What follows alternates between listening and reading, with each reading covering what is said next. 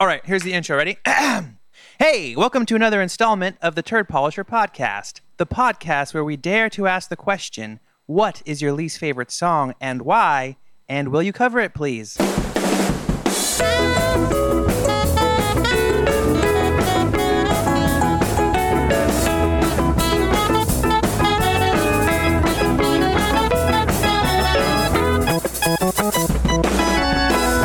Today's guest is a very sweet and talented individual. He's an audio engineer, an electronic music producer, and probably other things. You may know him as the guitarist of the band Pianos Become the Teeth.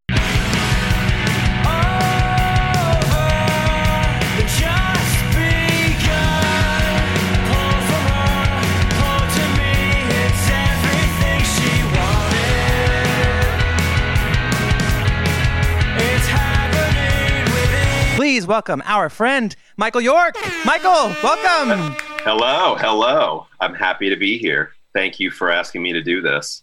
Thank you for saying yes. Man, this is too easy. Truly a dream. Yeah. Yes, and Naveed and I always like to tell our guests this is not good for your career, so relax. That's great. Yeah. So, Michael, why don't we just get right into it? What is your least favorite song of all time? Let me preface this by saying I forever have had two least favorite bands of all time.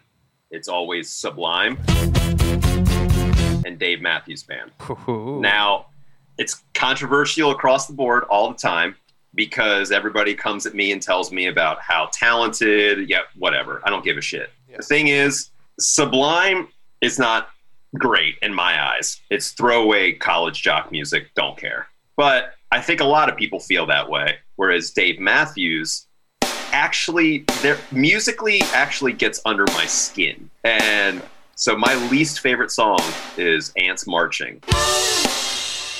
And it's been pervaded in every, you can see so many live videos of it that every time you click, it's like, why is this video 11 minutes long? It's my least favorite song of all time, is Ants Marching. Oh. As a kid, I would ask my mom to turn the radio if the song came on the radio. And did your mother enjoy the song? Would she say no? Or would she say... No, my mom liked Korn. So she was totally into being like, nah, let's take this off. Oh, that's a cool mom. Yeah. We don't want to go down a cornhole, but Oh.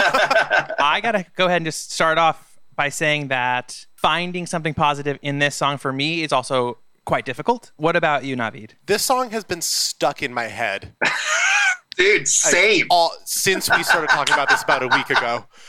And it's been torturous. I know. But it's been in my head. So, dude, all day today. I think it's one of those songs that I've never been I'm going to listen to Ants Marching. But when I've been listening to it to prepare for this, I'm I know every inch of this song. I don't know how this happened. Dude, just the intro of just the wonk, wonk, wonk, wonk. It's just oh my God, fucking kill me.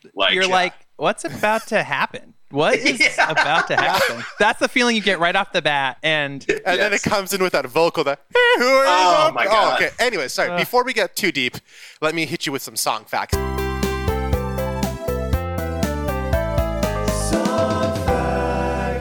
Okay, so the song is, of course, Ants Marching by Dave Matthews Band. Dave Matthews is the sole credited songwriter on this. Oh, really? Yeah. As far as I can tell, yeah. Wow. Yeah. Can you imagine, what that looks like? He's then you fiddle, then you slap bass, then you drum solo, then I... It's did you really write that, or did you just, what? Okay, whatever. Sorry. Right? So released in 1995, it peaked at number 21 on the Billboard Hot 100. Oh, that's lower than I would have thought, I guess. Right? So just for perspective, pretty fun. The top 3 songs that week, number 1 was Fantasy by Mariah Carey.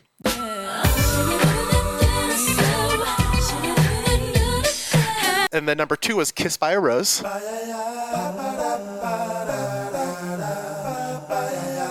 And then number 3 is Only Wanna Be With You by Hootie and the Blowfish. I only wanna be with you. Oh. Which one of the festival videos that I watched of Dave Matthews Band, at the very end of it in like 1995, he was like, all right, everybody stick around. Hootie and the Blowfish is up next. So they were headlining above them at that point too. Can you imagine like seeing a whole set of Dave Matthews and then basically the same band plays directly after? And you're like, wait, what? Did this just happen? Is this deja vu, man? Deja vu festival. Yeah. So this is from a Dave Matthews database that I found. And I just copied and pasted the whole thing because I couldn't figure out what were the best parts because it's all of it. So, and the database is insane. It's got like, for every song, it's got like, oh, like they played it on like this, like for this year, they played it on at this date, this date, this date, this date. It's just like whoa. It's so deep. It's insane. All right. So as Dave Matthews once put it, this song is our anthem. So it's perhaps one of the best-known Dave Matthews Band songs and the all-time most played set closer in history by a long shot. It incorporates every aspect of the band's personalities and bridges the DMB of old with the new. During its first years, Ants Marching was an instant favorite. It was usually preceded by the 2001 intro. I think it's da da da ba ba dun dun dun dun is what they mean. Yeah, Right? okay. Yeah. And that took me a second, and was heavy on the keyboards. After Peter Greaser, I believe is the keyboard player, left the band, the intro evolved into a prelude build-up similar to dueling banjos. As the song progressed through 1993, it evolved its most recognizable feature, the Carter snare intro, which has sometimes lasted as long as 1.5 minutes. 1995 was the golden year of Ants. Not only was it the most played set closer, but it was also the most played song. It was during this time that Dave began letting the crowd sing "People in Every Direction." Further through the years,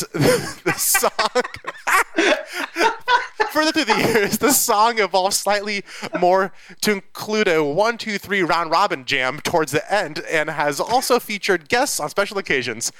According to calculations based on the number of times played and the number of shows performed, any given show had about a 50% chance of containing ants. God damn it. I love the crowd reaction part though, being like, this is when we knew that, you know, this is when the crowd's going to sing it back, man. Yeah. And then one more fun, not necessarily about this song, but a fun Dave Matthews story that I found is in 2004, this is a good metaphor also, a Dave Matthews Band tour bus emptied its septic tank into the Chicago River. I read this. Onto a tour boat. Of 100 people. Yeah. I knew we were going to get to that at some point. I didn't realize we would get to it that fast. Yeah. Yeah. So I was like, you know, it's only fair that we shit all over Dave Matthews Band since they shit all over those people. Yeah, man. Yeah, man. You know, about that whole thing, like, I don't know if it's because of my feelings on Dave Matthews Band, but it's so easy to be like, that was Dave Matthews dumping his own shit on those people. Where probably like he wasn't controlling that button. You know what I'm saying? It's probably just like his bus driver. Totally. Like, let's dump the shit like right now. Like, but everyone that hears that story, it's like, yes, Dave Matthews is a villain. He's a villain. Dude, yeah. He did it on purpose. Yeah. Like, Maybe you know. he wasn't even on the bus. Yeah. Yeah, exactly. But it had his face on like a bus wrap on the side, and everybody was like, fuck you, Dave. Honestly. It says, don't crash into me on the back. It could be that the band had a bus, and they had a separate bus just for Dave Matthews shit. And that bus driver just rejected it. You know what I'm saying? Like, oh, God. That was a good episode, guys. That was Great episode. The end. No, this has to be like a double episode probably because like if you get me started on Carter Buford alone, like what a character, and his drumming, like he's so technically incredible, and like so many of my drummer friends like love him. Dude. And I can't stand his drumming. You know, that like I don't want to be disrespectful because again, super talented guy, but what he's creating, I'm always kind of like, ugh, like I just don't want to be part of this. Dude, it has like that's the thing about this band as a whole. It has nothing to do with anybody seeing them and being like, man, they're just so untalented and bad that like they're just awful. Nobody thinks that. They're incredibly talented, but they're all too talented to be in a band together. They don't write like I shit you not. Like, so one of the things I wrote down was the fact that one of these songs, okay, or one of these videos that I watched, every part, as soon as after, you know, the classic snare intro, every person is soloing. Everyone. Yeah. You know, the bass player is fucking just going off. Every bass line is a run. Even the guitar part while he's singing are these weird, like, chord slide down. It's like everybody is trying to prove to everybody else how good of a musician that they are at every given time in this song.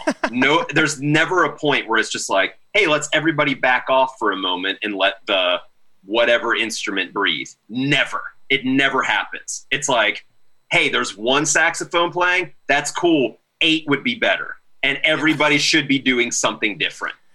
Hey, man, this drum beat is tight as hell, that it's solid. But what would it be like if you were just kind of soloing and adding fills in every measure? The thing about Dave Matthews to me is that it's like undisputed about how talented they are. Of course they're talented. It has nothing to do with that. Sure. It's just the fact that they make throwaway music with that amount of talent, and they make music for people who basically say, when you ask somebody, hey, what kind of music do you like? As a standard icebreaker, you can typically understand what kind of person they are. Oh, I like this band or this band. And then you're like, oh, okay, so they enjoy this style of thing. Anybody who says, oh, Dave Matthews is probably my favorite band, they're the kind of people who say, like, I like everything. Yeah. Because effectively they like nothing. They like music as a background. They don't like... They like everything at the same time. Right. Yeah, I like jazz, blue. I like it all, but I just want it compressed in a 4-minute window so I don't have to think about it. It's like listening to like 40 albums in 11 minutes, and then you're like, okay, I'm good. Like, I don't need to listen to anything else. I got my music fixed for a while. I think I'm good. But yeah, it's so like county fair music to me, like quintessential, like county fair, but not even like state fair, just like local small town, like, dude, you know what I mean? Totally. Yeah. Totally. Actually, that's the best way to put it, is that it's like the local band that you see playing at your like biggest bar that is popular among all your friends, and everybody goes out and claps and gets wasted listening to them playing a cover of like, you know, Imagine or something. And it's like, oh man, this is great because, you know, Dave really slays it on the guitar every Saturday night when I get my half price wings. Like, that's one thing. But like, they got enormous off of being a bar band, basically. I mean, they weren't even a bar band. It's just like, they have no come up as a band. They started making music and then got enormous in a time where like jam bands weren't even like they were a thing when you have like Fish. Welcome, this is a farmhouse. Bands like that. But it's like, those bands, I feel like, had some sort of credibility to them in some weird way. Whereas Dave Matthews just always felt fake. The entire thing felt fake, which sucks because I like him. When you just like see him doing interviews or shit, it's just like, damn, this dude is super nice. Like, he's like truly just talking about how he just likes playing music, man. I just like jam. It's like Guy Fieri, you know? Yes. Like, exactly. He's local to us here, right? And it's like you see his food, you're like, oh, that looks bad. Like, that's garbage. Literally, he has like a dish called trash can nachos. It's like, that's literally garbage, but he's a really good person from everything I've heard. Like, right. We have friends who've worked for him locally, and it's just like, no, he's great. It's like, oh, okay, right. Oh, yeah. He like during the fires, he came out and he had people volunteering cooking barbecue, and he gave like $1 million, just fed people that needed it. And then people were like, can you believe this asshole putting smoke in the air right now? He's reminding us of the fire. It's like, dude, give him a break. God, he's trying so hard to Right. be a good person in the face of just like everyone fucking hates him just cuz. Which Probably, is, I mean, yeah, Because he's got bleached tips, you know? it's just like either cut your hair or go away. I don't want to see those bleached tips. I don't want to eat your garbage. Stop giving us money. Stop putting your money in the local economy. Just stop it. yeah. That's, We don't want your jobs. We don't want your positive attitude. Enough. Stop going to local restaurants and putting them on TV and getting people to go there and spend money there and help the hate it. community. Enough.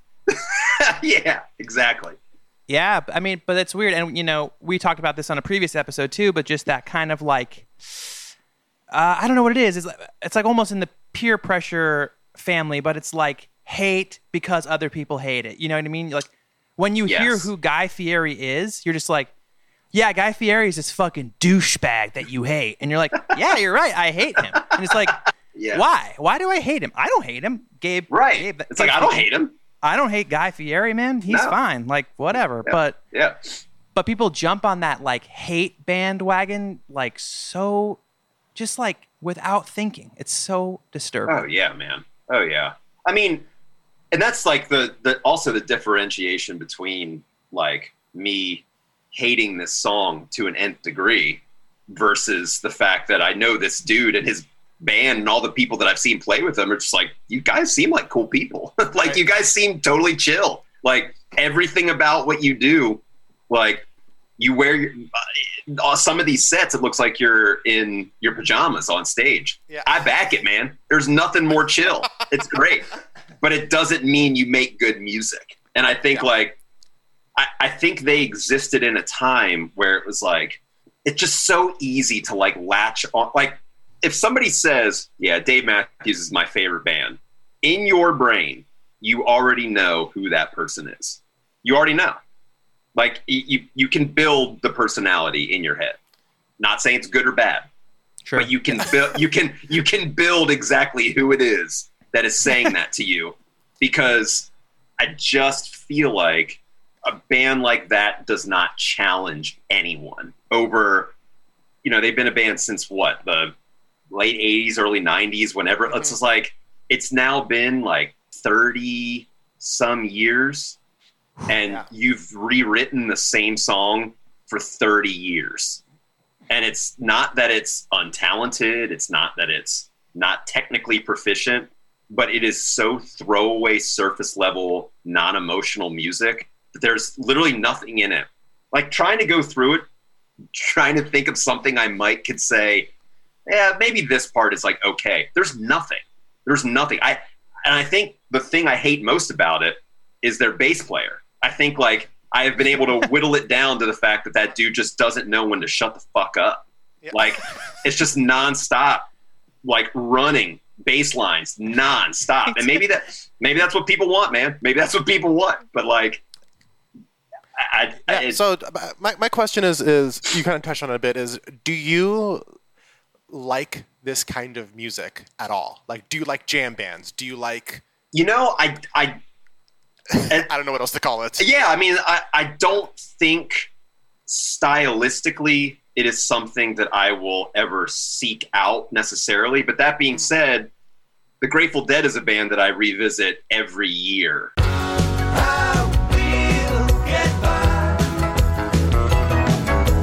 Because I know there's merit in it. Because all of my favorite bands are like, oh yeah, well, my favorite guitar players are from the Grateful Dead, or my favorite inspiration is from this one live Grateful Dead record from the mid-'70s that they never put out, but it was like recorded at this place. And that kind of shit to me, I think, is really, really awesome. So Grateful Dead is a band that I will constantly revisit to be like, one day I know it'll click, because it's this idea, I think, in this movement, this emotional connection that people have, that I feel like, oh yeah, okay, I can get down with this at some point.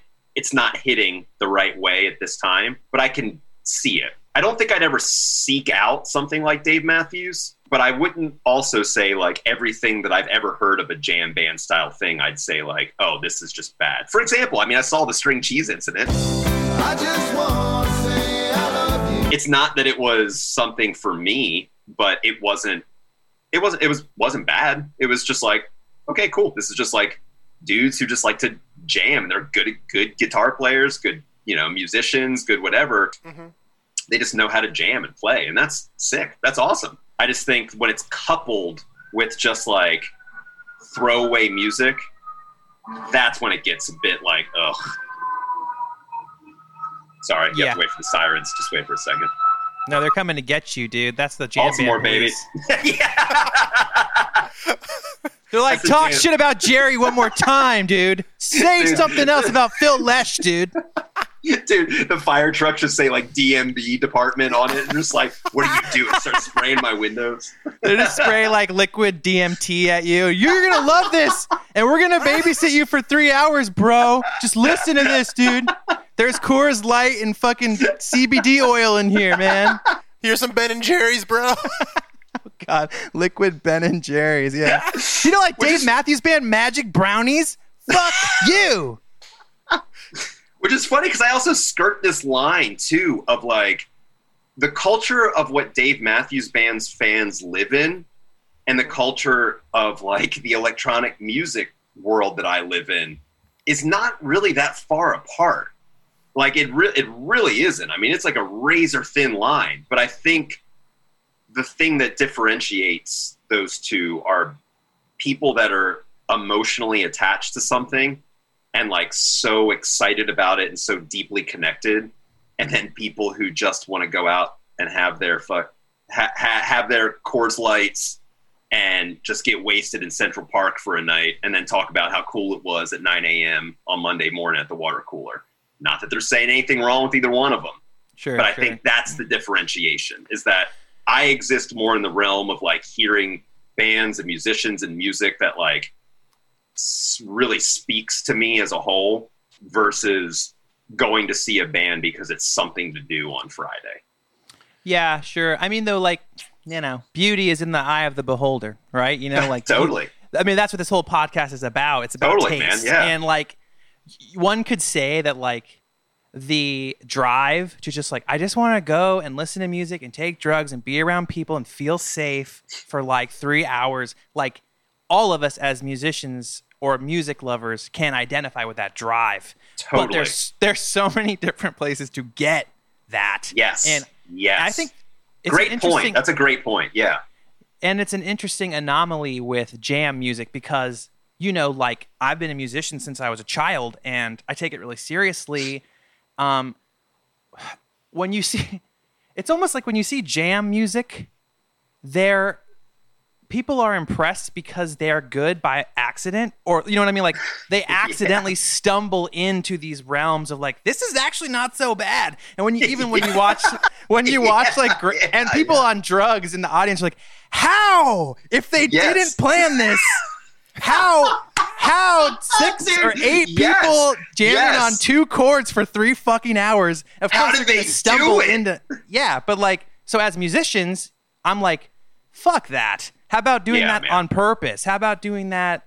How about writing a song or, whatever? Like you start to get cynical about it. But yeah, so for me, it's just like, I don't really like jam music and I can never fully put my finger on why. I just don't like it. And I think it's just, I like intention in my music. Dude. Jam music doesn't have intention besides the aforementioned drive to get together and just have a good time. All things I'm all about, but I'd rather go see a band that's just like, dude, I worked so hard on this piece of music. Here it is.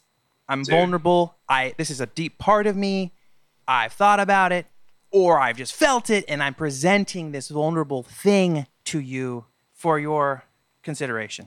There's legit no better way to put it. I mean, that's exactly what it is. I prefer music with intention. I'm totally down to watch you jam for 12 minutes if that's where this thing should go. If you intentionally have this part. I mean, one of my favorite bands of all time is Pink Floyd. We don't need no education. And it's like their entire records were built on only jamming.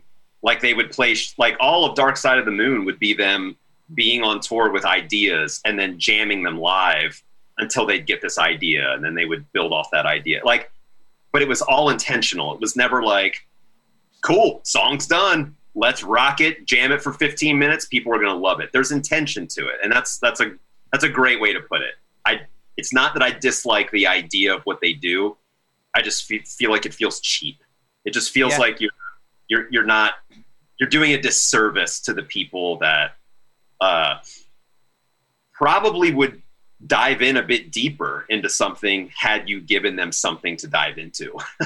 Yeah, sure, totally. And I wonder, like, just thinking of the time frame of Dave Matthews Band kind of becoming famous, it's right around the time that Jerry Garcia died. I wonder if there was sort of a hole for these. Hey, I never thought so dedicated. about that. Yeah, I never thought about that. I need jam music in my life, like, because it's live. That's part of the culture, you know. It's so true. Yeah. So maybe there's like, fuck, I'll just follow this guy and this fiddle player around for a while.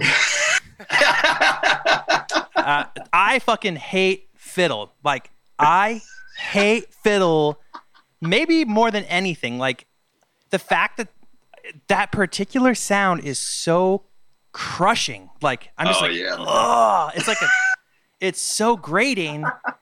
And I love violin. You know what I'm saying? Sure, same. When used like properly, and again, intentionally, fiddling is just sort of like,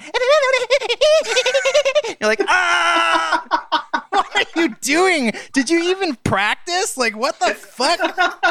Oh my God. Yeah. So for me, there's so much to dislike. My friend Brandon, who owns the building that I am inside of right now, he's one of my best friends, and he's one of the most talented fucking guitarists and singers I've ever known. He loves Dave Matthews, and he does like a perfect impression. And I asked him to send me a video, and I said, will you please send me a video of you singing Dave Matthews? Extra points for ants marching. We all do it the same. We all do it the same way. Captain Man attempting the films of a sweet truth, torture, weight loss program, adopting the corner, there's a loose end, cats. And he said, absolutely, I'll do that in an hour. And he sent me like a really, really good cover. And he sounds, I mean, just like Dave Matthews. And it doesn't have fiddle. And it's someone I love. And that alone, I was like, well, I hate this song, but I'm actually kind of like changing even a couple components of any of this. Maybe there's something to like. But, you know, the like super group of super shredders that just like you said, there's too much. I don't want to say too much of a good thing because I'm not even sure I like any of it. Yeah, no, I know. It's just too much. It's just too much of a thing. Yeah. No, dude, like even going through, it's funny because it's like you strip down, like I was trying to strip down the song to every single part. And it's like reading the lyrics, it's like, okay, the lyrics are also just bad. And it's not that it's like so bad that it's abysmal. Like, I mean, I love the Smiths. Haunted bicycle on a hillside desolate. Not saying that Morrissey's lyrics all the time were ever just great. How can you stay with a fat girl who'll say, oh, would you like to marry me? And if you like to come by the ring. I feel like you could at least read them and see them in the context of what this band was doing and be like, okay, I see what this is. Whereas in Dave Matthews, it's like reading the lyrics, it's like, it sounds as if you literally just took the cadence of what you were playing on guitar and were humming things and just said, whatever word fits there is cool. Yeah. And it's like, the lyrics don't even make sense to me. Like, I understand the idea of the song-ish, I guess, but it's like the lyrics don't even make sense to me. There's no part of this song that makes sense to me. And I think that's what blows my mind as to why it was so big. Because there's not like anything that people can be like, yeah, I know that, you know, this part wasn't great, but the shining moment of the song is this. I just don't see it. People like that. Yeah, also he chorus. says mommy in this song. Goes to visit his mommy. She feeds. Dude, mommy is the part. That's the part that I was just like, you got to be kidding me. Like, you got to be kidding me. But interesting, Michael, what you said about that songwriting process of just like humming. I've heard that Buzz Osborne of the Melvins writes that way too.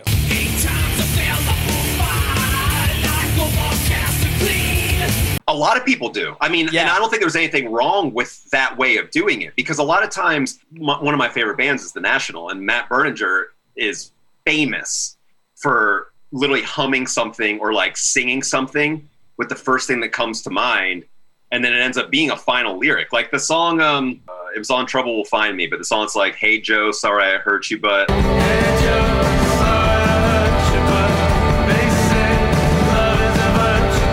That "Hey Joe" part was just like a take from the Hendrix song. And there's not a Joe. It's not like there's a person that he references as Joe, but that's the first lyric. That's what made sense. That's what, it felt right. And I don't think there's anything wrong with that at all. I think it's more so the non-refinement of it. It's like, I'm sure that like when most artists do that, I feel like they spend time being like, okay, this worked or this cadence worked.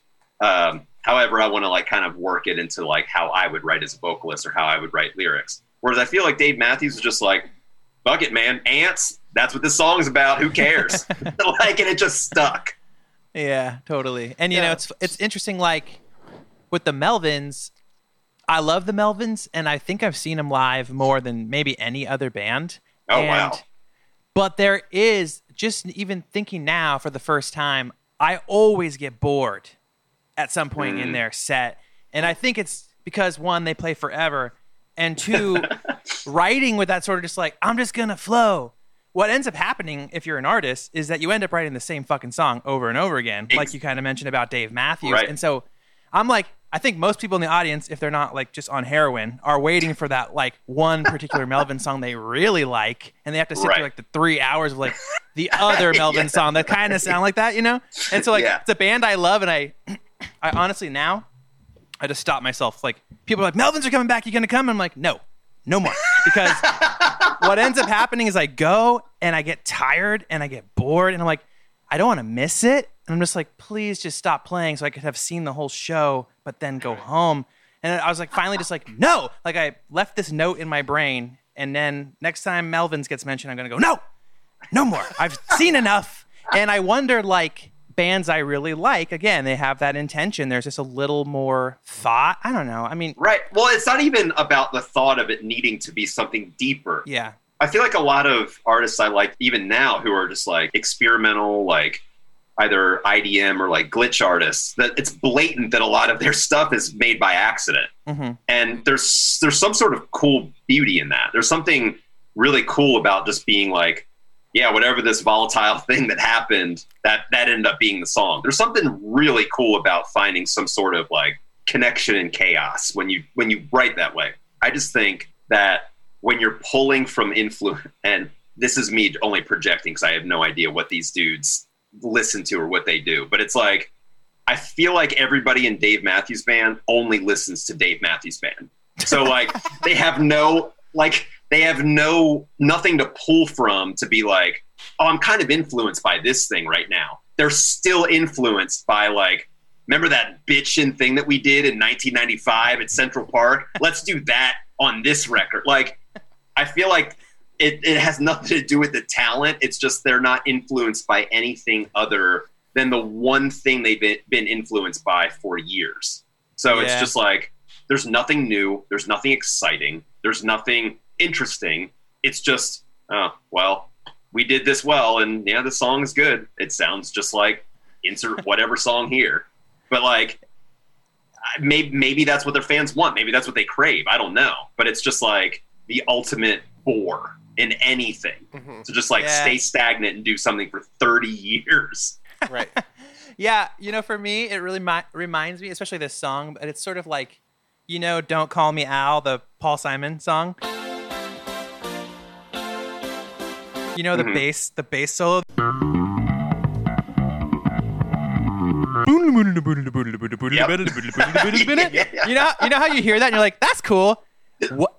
Dave Matthews is like, that's cool. What if the song was just that over and over and over and over and over for and 11 minutes? And like, that whole like too much of a thing. It's like the whole keep them wanting more concept is not explored by this band at all. They don't. No.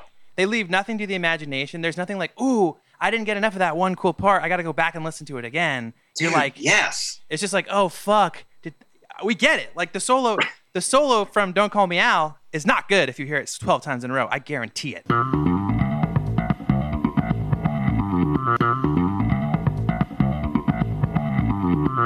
Even maybe twice in a row would be too much. But that's something about the craft of like making music and a piece of music. Totally. Like, oh, and how many times have you been in the band room with your bandmates and they're like, dude, that part only happens that like much. Like we should have it happen again.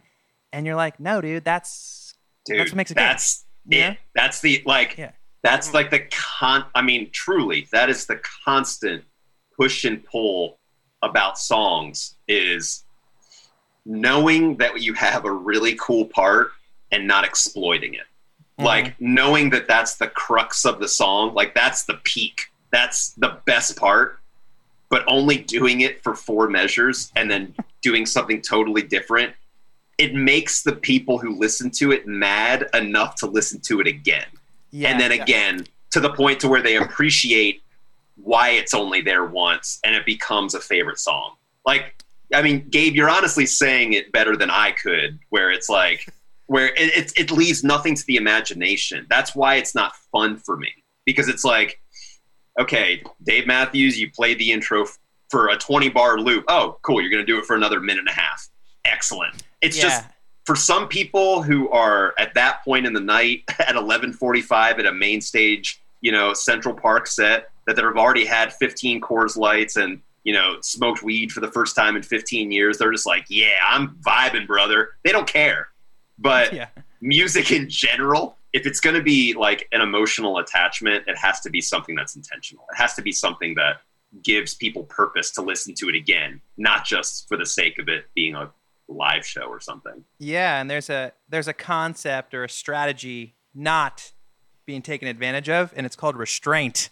Restraint is important. Like, it's good, but you don't want to just like spray it all. You don't want to get covered in it. You can't eat a fucking gallon of Cherry Garcia or Dave Matthews Band Magic Brownies. You can have a little bite. You can have a cone. You can have a bowl. Like, again, it's not too much of a good thing. It's just too much of anything. Yeah.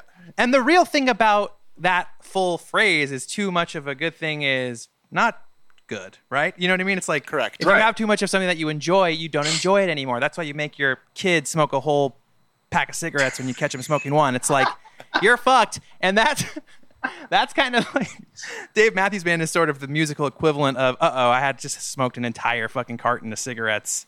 Dude, it's like punishment for liking music in the first place. I don't know. Punishment for liking music in the first place. You know what? You liked music? I'm going to make sure you never listen to it again. You're going to listen to Ants Marching, the live version from 1995 at Central Park on repeat. Son, are you listening to the solo from Don't Call Me Al? Well, now you got to listen to that solo over and over and over until you hate it, and you hate music. I was just going to say real quick, one other thing I wrote down was the fact that I can never get by. It's just there's a cutout in the 90s of how people decided, like, this is how we sing now. And I feel like I can't get by it. I can't look past it. Whereas Soundgarden, Till you all just disappear. Pearl Jam, I feel as though that those are things that you can just look past. Like, yeah, it might be kind of butt rocky at times, but it's easy to be like, yeah, but this is still good. And I can recognize that this is good for this reason. His voice is just like, nope, I hate it. I hate everything about it. I can't deal with how he sings at all. Yeah, 90s had a real, like, back-of-the-throat, soft palate delivery. So if, like, you look at, like, a Dave Matthews or, like a Hootie better, but, like, Fast Car. Like, it's Tracy Chapman. You get a fast car. I want a ticket to anywhere. They're all just kind of like that, like, back of the throat 90s voice Yeah. is strong in every genre. Right. I'm glad you said that because you know, Michael, when you mentioned Pearl Jam, I'm like, that's Eddie Vedder's fault. Right. Donut Right. stuck in the back of my throat voice. Yeah, That's dude. his fucking fault, dude. I Don't know. let him off. Don't let I him off. know. We're not. No. Yeah.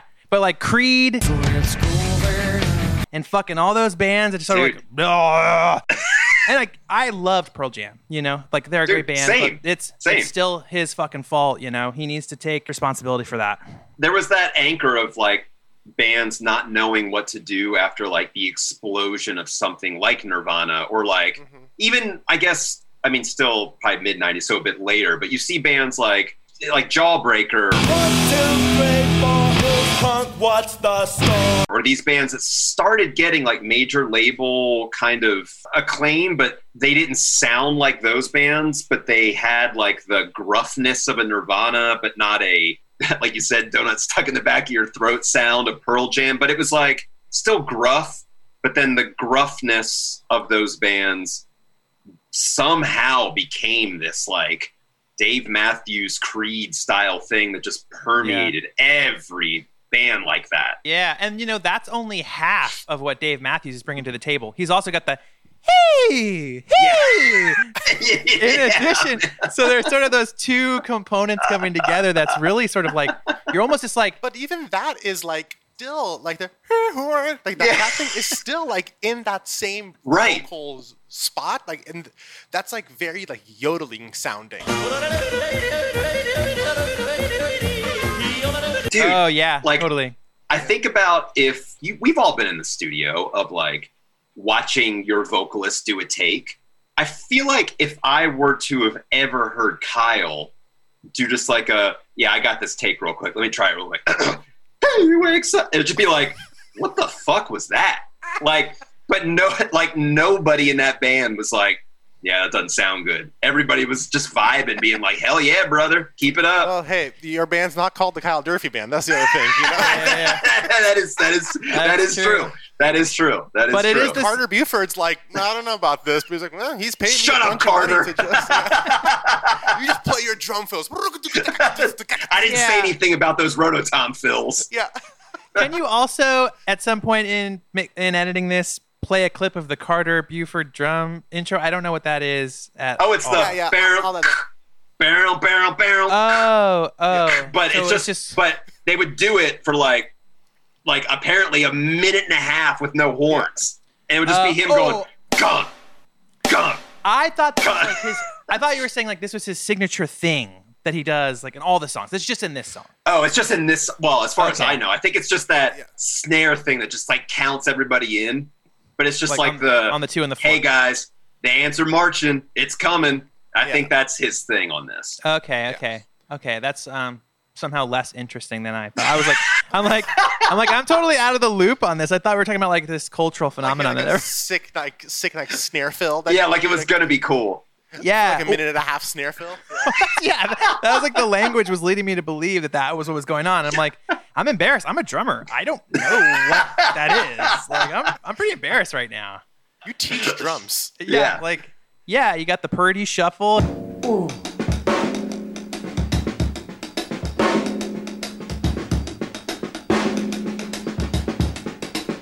And the Buford snare.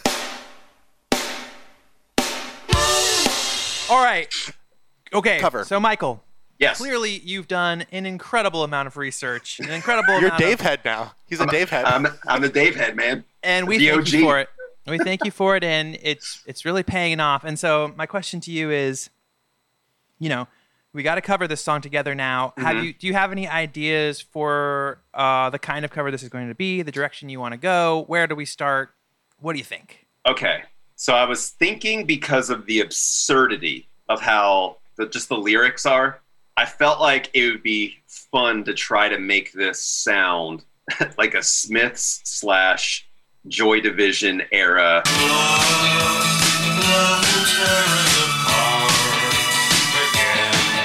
Post-punk, mid 80s thing.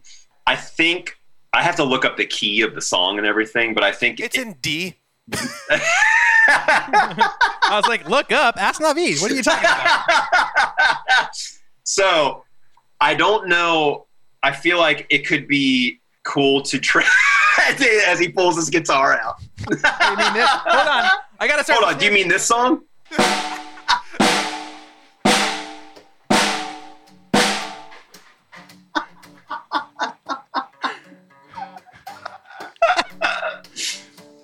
Like I feel like guitar wise that could easily be turned into like a kind of a cool way that like Johnny Marr played guitar, where it was like chords like more just single note kind of things, almost kind of how This Charming Man is, where it's like not so like slowed down Smiths, but like a fast, like kind of fun thing with all these chords picked out, but maybe trying to shift it into its relative minor to make it be a bit darker would be cool. Yeah. I'm down for that, or finding a way to just make it a like totally full on washed out My Bloody Valentine.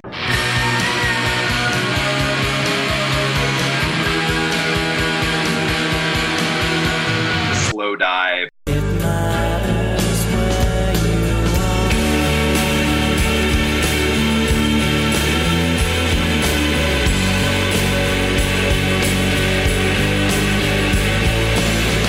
As slow and just reverbed, chorused, and flanged out as possible. Yeah, I like that. I feel like those are just so far out of the realm of what this band is that I feel like it would make it interesting to try to see what that would sound like. Yeah, I like it. Yeah, I mean, this is an interesting part of the podcast because everyone's got a kind of different style of doing a cover that they bring to it, and mine is. I'm always trying to get our guests to go as far away from the song as possible. Oh, yeah, man. Mm-hmm. Because the idea is for you to listen to this and hopefully not think of the original song. Hopefully this can be a vacation for you from... Yes. And then hopefully that can heal your relationship with the song. That's because like also I feel like my least hated part of the song reading through was probably the lyrics. So it's like... It's not that like lyrics are good, but they're so throwaway and surface level that they can go on top of anything. So I feel like if the song's basis of it becomes something closer to an interesting style of music and an interesting composition, I'm excited to hopefully enjoy it because I feel like then I can recognize that the composition isn't the thing I hate. It's just everybody in the band playing everything that they do that I hate. Yeah. I like that as a slogan for this podcast. Get excited to hopefully enjoy it. You'll be excited to hopefully enjoy it. The thing is, it has to be there. We'll get a fail sometime, but I don't really believe we will. I think it's crucial that we love this, or at least don't dislike this as much as you dislike Ants Marching. I think maybe even the better bet is to probably lean into it being pulled back to like 80 BPM, 90 BPM, a just washed out slow dive My Bloody Valentine thing, because then everything just becomes this pool of reverb and nothing that you can at least find some sort of emotional quality to it if it's like things blooming in and out. Whereas perhaps a like Smith style cover is just going to emphasize all the bad parts of this song. Right. She wakes up in the morning. Yeah, it's so the Smiths are so melodramatic. That, like, right, yeah. Or that entire genre of music is like very melodramatic. So it would just kind of accentuate the melodrama that is in the lyrics. Exactly. I mean, the lyrics are very much kind of like you go out your life and then you're dead. Right. So enjoy it. Exactly. Enjoy your life. Right. Type thing. Right. You know? And it's not even about the lyrics in the song. Like they knew, according to like even hearing like you talking about the interview, they knew that it had nothing to do with like, oh, this is a lyrical song that everybody attaches to. They just know it's a song they can wank off on for 8 minutes live, and people are going to lose their shit. Yeah, definitely. And so and about the chords, like we don't have to stay true to really anything, in my opinion. Except for the lyrics. And even if you find a lyric in there that's problematic, we've had them change a little bit. But yeah, I'm sure. But we don't want to parody. That's another podcast that Navi and I have. It's a Weird Al podcast, and it's a Weird Al tribute podcast. Yeah, and it's not funny. It's actually very serious. It's just a serious love of. It's just the originals and the polka medleys. That's like all we're about, dude. But anyway, so like, staying away from the realm of parody and staying true to the lyrics, I feel like is enough. Like you can call it a cover still. And then I'm emphasizing this because it's got to be collaborative and totally your ideas are valued more than mine and Navi's, just a little bit more. So I'd say go like as far into the totally blown out My Bloody Valentine thing where it's just so excess of how much like warbly like trem arm and chorus and reverb that I think if it's just totally dumbed down to something like that and builds like more of a character of the song, that's the thing. I mean, what it lacks, I mean, and not just the only thing, but the base of why it sucks is because there's no character to it at all. There's nothing about it you can say, man, that's a cool insert part here. No, like there's nothing about it. So if we create something that has like an emotional attachment to it, I think that's what's going to make it cool. Yeah, I agree. And okay, and so are you down to get us started, Michael? Do you want to like set up a thing, get the tempo going, and pick some chords you like? Dude, and done. You can lay down a demo vocal track if you want, or you don't have to, and then I'll record drums, and Navi can play bass, and we'll just kind of like build it up. I love it. Let's do it, man. So I cannot wait. Yeah. Oh, well, this has been such a pleasure. It's such a pleasure to see you, buddy. I haven't seen you forever, and I really appreciate your point of view and your disliking of this song. We've been shitting on it, but it's been very positive, and never did I feel like we were slipping. Mostly, I didn't feel like we were slipping into a negative place where I really feel like we're processing something important here. So that's I think when it comes to like, especially, I feel like music, art, anything like something you don't like, it should do exactly this. I might not like Dave Matthews, but things that people make should be polarizing. It should be something that people have an adamant like love or hate for. And it's not even saying that I'm right about this or wrong. It's just there's millions of people on earth that love Dave Matthews Band. So it's not that I'm saying like, well, they're all wrong and I'm right.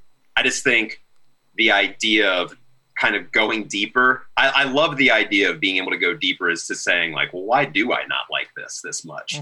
And really pulling it apart and then creating something out of that exact thing that you do enjoy, I think me and David were talking about this last week. Like me and David and Chad were listening to you guys last week when we were writing at my uncle's cabin, and that I think that's what's cool about this is that you get to like pull something apart and then put it back together, and that to me is the most rewarding thing about like experiencing any sort of art is being able to like seeing it this deep and thinking about it like this and not just saying like, oh, whatever, I'll just go get another Coors Light, like every Dave Matthews fan on earth. But like to me, I feel like being able to deep dive into something like this is way more fun than just to like shit all over something and say you hate it. And that's it. Yeah, like totally. Yeah. I always think of like, as musicians, as music creators, I think of it as problem solving. Like you're with your friends and you create a problem to solve, and the solving of said problem is such a beautiful process. And I think Dave Matthews Band has left us with a problem to solve for them. And I think that shame on them to some degree for creating this problem, but I'm honored to solve it with you. Dude, and I can't wait. Love it. All right, can't see you wait. later. All right. Bye guys. Bye friends. Bye. Bye. Time passes. Okay, so here we are again, and just a couple of 12 months later. How are you feeling? How's it going? Great. I mean, feeling good. Yeah. The song turned out great. It took a full year for me to go from hating a song so much to loving it so much, maybe. Oh, awesome. Great. I am so pleased with this particular cover, and just what a journey it's been, and it's fun. I mean, that electronic part at the very end it's just quite the hook, man. It's really good. Thanks. It's really good. Awesome. Okay, well, so what do? Do we get into just straight into how we did it, Naveed, or do you have anything? Well, we have some things to read. We have some audience input. We have someone defending the song, which is a new segment for us here. Okay. Listener feedback. General consensus when I put up the poll about how people feel about the song, it was a pretty split. A lot of people liked it, like it still, and a lot of people had some more negative sentiments about it. Some quotes I've pulled here are, one is from a listener, Sean, says, "It makes me feel like a 55-year-old dad with socks and sandals on." I mean, that's exactly that's the exact demographic, vibe. I think, you know? Yeah. Another friend, Jen, just wrote the words hacky sack. Yes. One listener, Dan B, says he sounds like a donkey. Oh, yeah, I get that for sure. Yeah. I like and it. then comment legend Lauren H. says, "Just absolutely love doing impressions of the vocal and the instruments." And then another listener, Pete, says, "Fucking jam. No song sounds quite like it. Yeet the stereotype of DMB fans and just bathe in it."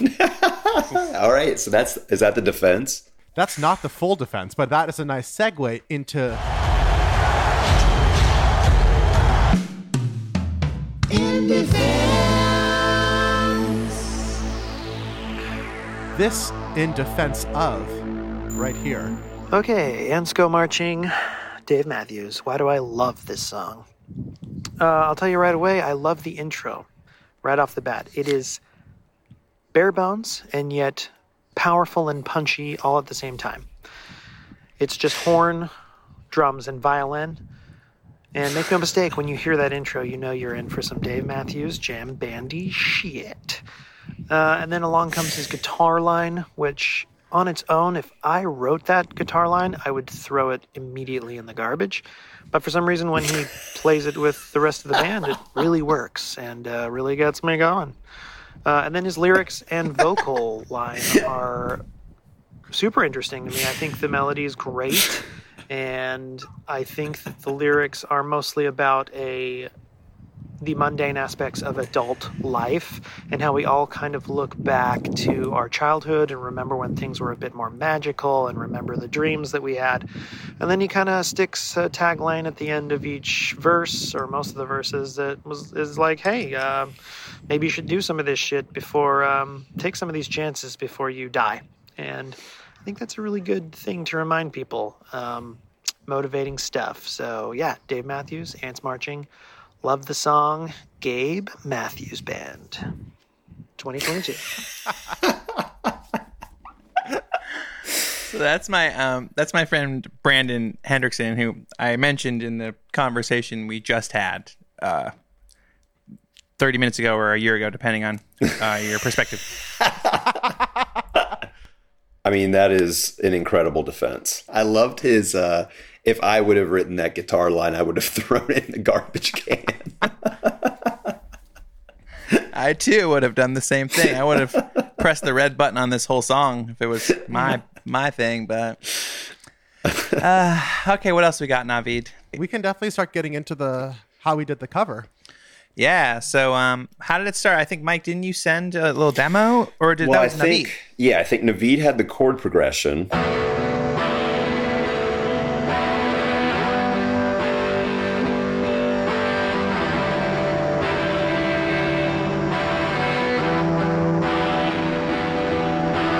And then I ended up building out a shell of a progression with some fake drums and a bass and just like some rando verse chorus thing to kind of create the shell.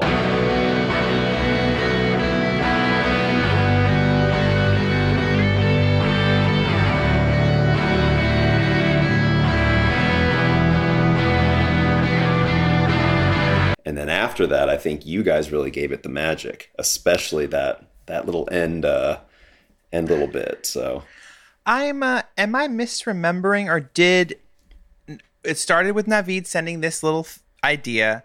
Mm-hmm. Then I thought, Michael, you sent a totally different idea. Yeah, I think And then I was, yeah. yeah. And I was like, I think I like the other idea better. Yeah. Then I was like, I like the first thing you sent, Mike, better. And then, and you're like, cool, thanks. That was Naveed. And I was like, oh. And I was like, sorry, but I like Naveed's thing better. Yeah. No, I think you were right though. I mean, his had more magic. It's a good riff, and so yeah, we went back to that, and then you kind of re-demoed it. Yeah. Is that okay? Yeah, Then, totally. well, I had the shell of that, like the synth stuff and a little bit of like the guitar lead, but it was basically the shell that I had initially, and then when you guys kind of split it apart and then re-recorded it, that's when it actually kind of got the structure that it is now. And you were like, you had kind of some ideas for the style, and I was excited to sing it. I had like a vocal melody idea kind of right away. So I was like, can I sing? And you guys said yes, which was really nice. So I got to sing. He wakes up in the morning, does his teeth bite to eat and is rolling. Which was fun. And but before that, I guess I redid the drums. Yeah, when you redid the drums, that's when it really kind of came to life, because it was a little bit slower than the demo.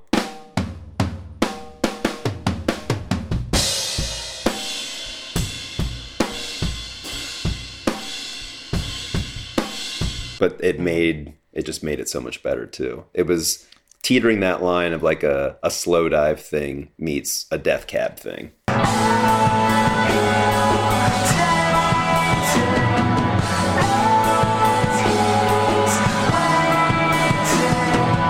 Yeah, it seemed like we were aiming for slow dive. Yeah.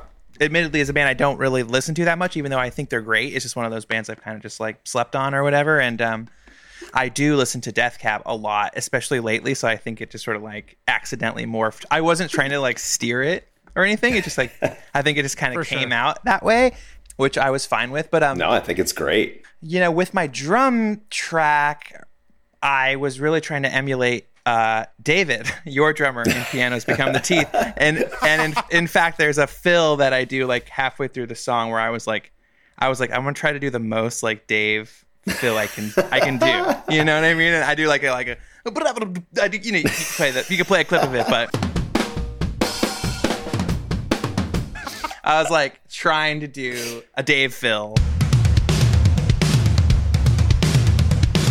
I think I did a pretty spot on Dave fill. I mean, he's gonna love that. Yeah, and it really tickled me. And I knew, you know, I always try to do like if I have a little, you know, 3-second drum solo, I just want it to tickle and make me laugh. So it did. And so I mean, it's an homage. I'm not making fun of him. He's like one of the best drummers I know. So oh no, I'm sure he's gonna love that. Okay, good. Sorry, David, if I hurt your feelings. You're amazing. I know that he has like no sense of humor, so like maybe we should just cut this whole part. So anyway, no, I was like, no, I'm gonna do that, and you know, I'm making music with Mike, and so I gotta emulate Dave, and so that's just how that went. But I felt like the drums, you know, they're fine and dandy, and then so what happened? Then Navi, did you do bass? Well, no, Mike had the bass on there already. Yeah. The only thing I played is the kind of main guitar riff. Mm-hmm. And then, Gabe, you and I did the kind of bridge electronic section together. Driving in on this highway, all these cars end up on the sidewalk. Yeah, so I think what happened was we forgot about that entire part of the song. Yeah, this is one of those cases where I was like, I know how this song goes, and we just like dove in and started like mapping it out. And then I think you start looking at the lyrics, you're like, wait a second, like we skipped a lot of this. I mean, yeah. It is a long song. We were not even, without the jam, I mean, even still, like, we cut out half the song structurally by mistake. Oh, yeah. So we were like, verse, chorus, done. I was like, this is sick. And then I finally got through the whole song for the first time and was like, wow, there's like movements to this or something. Yeah. It's like a Like symphony. We forgot the part where he says the ants marching. We forgot about the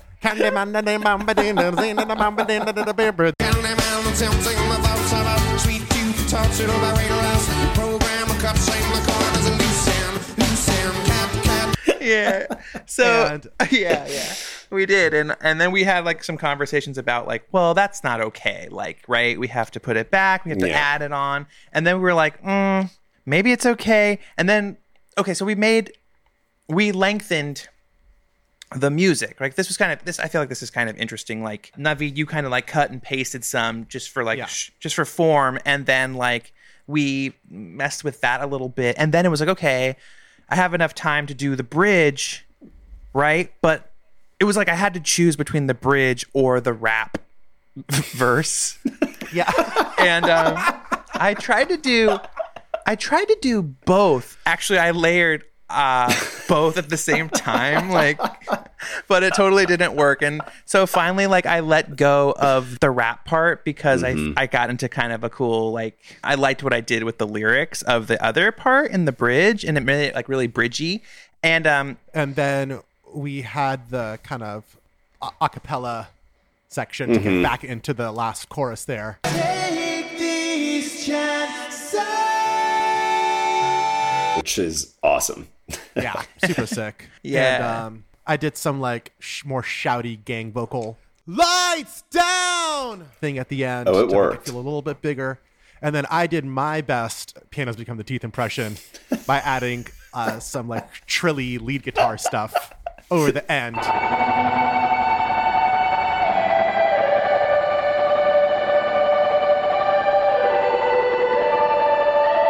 Just to really add to the watch. Oh yeah, it sounds And there's awesome.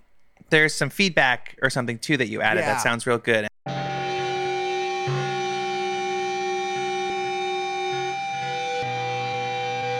And Oh, yeah. our mixer Paul definitely emphasized the hell out of that too. Yeah, on the and that was mix. really funny because like I'm doing it in my house at my desk. Like I'm not playing through an amp, so just like I just had to turn on like a bunch of guitar plugin, like amp emulation plugins to try to get it to feedback. Because for those who don't know how feedback works, is it's your guitar hearing itself through your speakers in through the electronic pickups of your guitar. So it creates a loop of noise, and that's what creates that guitar feedback sound. So if you don't have speakers that you're playing it through, Very hard to do it's that. not going to happen. It's really hard to do that. So yeah, that was a little bit of a studio digital magic there to try to get some feedback. But hey, Sounds awesome. it worked. It works. I was gonna say too about the added 4 measures of instrumental before the, which I was like, we need that. That's still the part I'm unsure of all this. You know what I mean? Like when I listen back to this, like analytically, I'm like, every other time I'm like, maybe we shouldn't have done that. And then every other time I'm like, oh, I'm glad we did that. But that's my only like non-forgiving self-critic moment for this particular song, which I'm not stressing on too much as this is fun, but just as a, I still have that somehow. even Totally. even this, which is like, I think worth noting, just like in the process of like, yeah, this is just fun and it's all good. And then I'm still just sort of like, I don't know if we should have done that. Yeah, don't it's know. like, oh, the take it easy. Like this is just for fun. First idea, best idea. Let's go. It's like, let's try this a different way for the 5th time, and let's take a year to make this cover. Yeah. And I so anyway, like that felt worth mentioning. So, and then I guess that's basically it, right? Like And you then Paul kind killed of, it on the mix. yeah, he sure Yeah. did. So with that being said, how are you feeling about the song, Mike?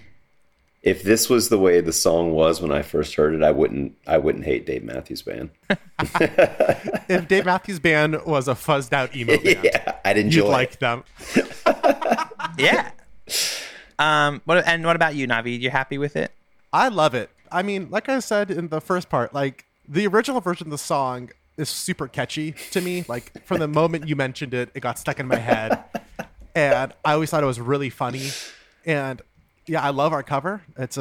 We made it a style of music that I really enjoy. I feel like I would actually just listen to this. You know what I mean? Absolutely. Like even it being a Dave Matthews cover, I would still just listen to it. Totally. Yeah. I think it's great. Which I think is a credit to Dave Matthews. Yeah, I think you might. Yeah. It's a good song. I disagree. I don't. I mean, maybe it's a good song. No, I Now don't. that I don't Just know. the presentation of it was not to our liking. Perhaps we made it a good song, and Dave Matthews should be thanking us. Yeah, I mean, I get what you're reaching for, Naveed, and I think like in Brandon's in defense of like the message of the song is arguably a good message. I think the message of don't waste your life, you're gonna die. Do things that make you happy. That's not a bad message. And I do think that we kind of musically leaned into the heaviness of that message more than Dave Matthews Band did. I think Absolutely. Dave Matthews Band was sort of just like I think we talked about in the other conversation, like musically, lyrically, they don't really work super well together. Like sometimes an artist just nails the vibe. Honestly, if you heard this. If I heard bam, bam, I would just be like, this song's about like white wine or like fucking cruising in a vehicle somewhere. You know what I mean? Like that. You just hear songs like that where it's like, I'm going shopping today or fucking bullshit. That's like maybe that does speak to Dave Matthews. Like he's sneaking in some heavy narratives in his music. You know, there's some deeper subject matter in his songs.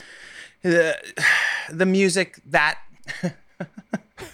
this like we've already gone into it, but like the Blues Traveler, Suck it in, if you're into Tim. Delamitri, Look around your world, pretty baby. Toad the Wet Sprocket, We spotted the ocean. fucking Better Than Ezra.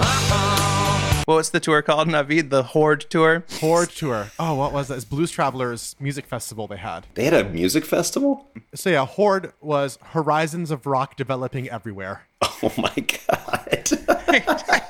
Dude, just throw up in my mouth. Like, ugh. Yes. So that, and I mean, not to say that like all those bands, I mean, they're all human beings. They're all having human experiences. I'm not trying to say they're all idiots or anything. Like, I'm sure they're all sneaking in somewhat real subject matter into their songs. But the kind of music, when I hear it, I'm like, this song's about like, I got a new harmonica today. Whatever. You know what I mean? Like, this is not like oh, this, which is fine. Totally. No, I totally agree with you.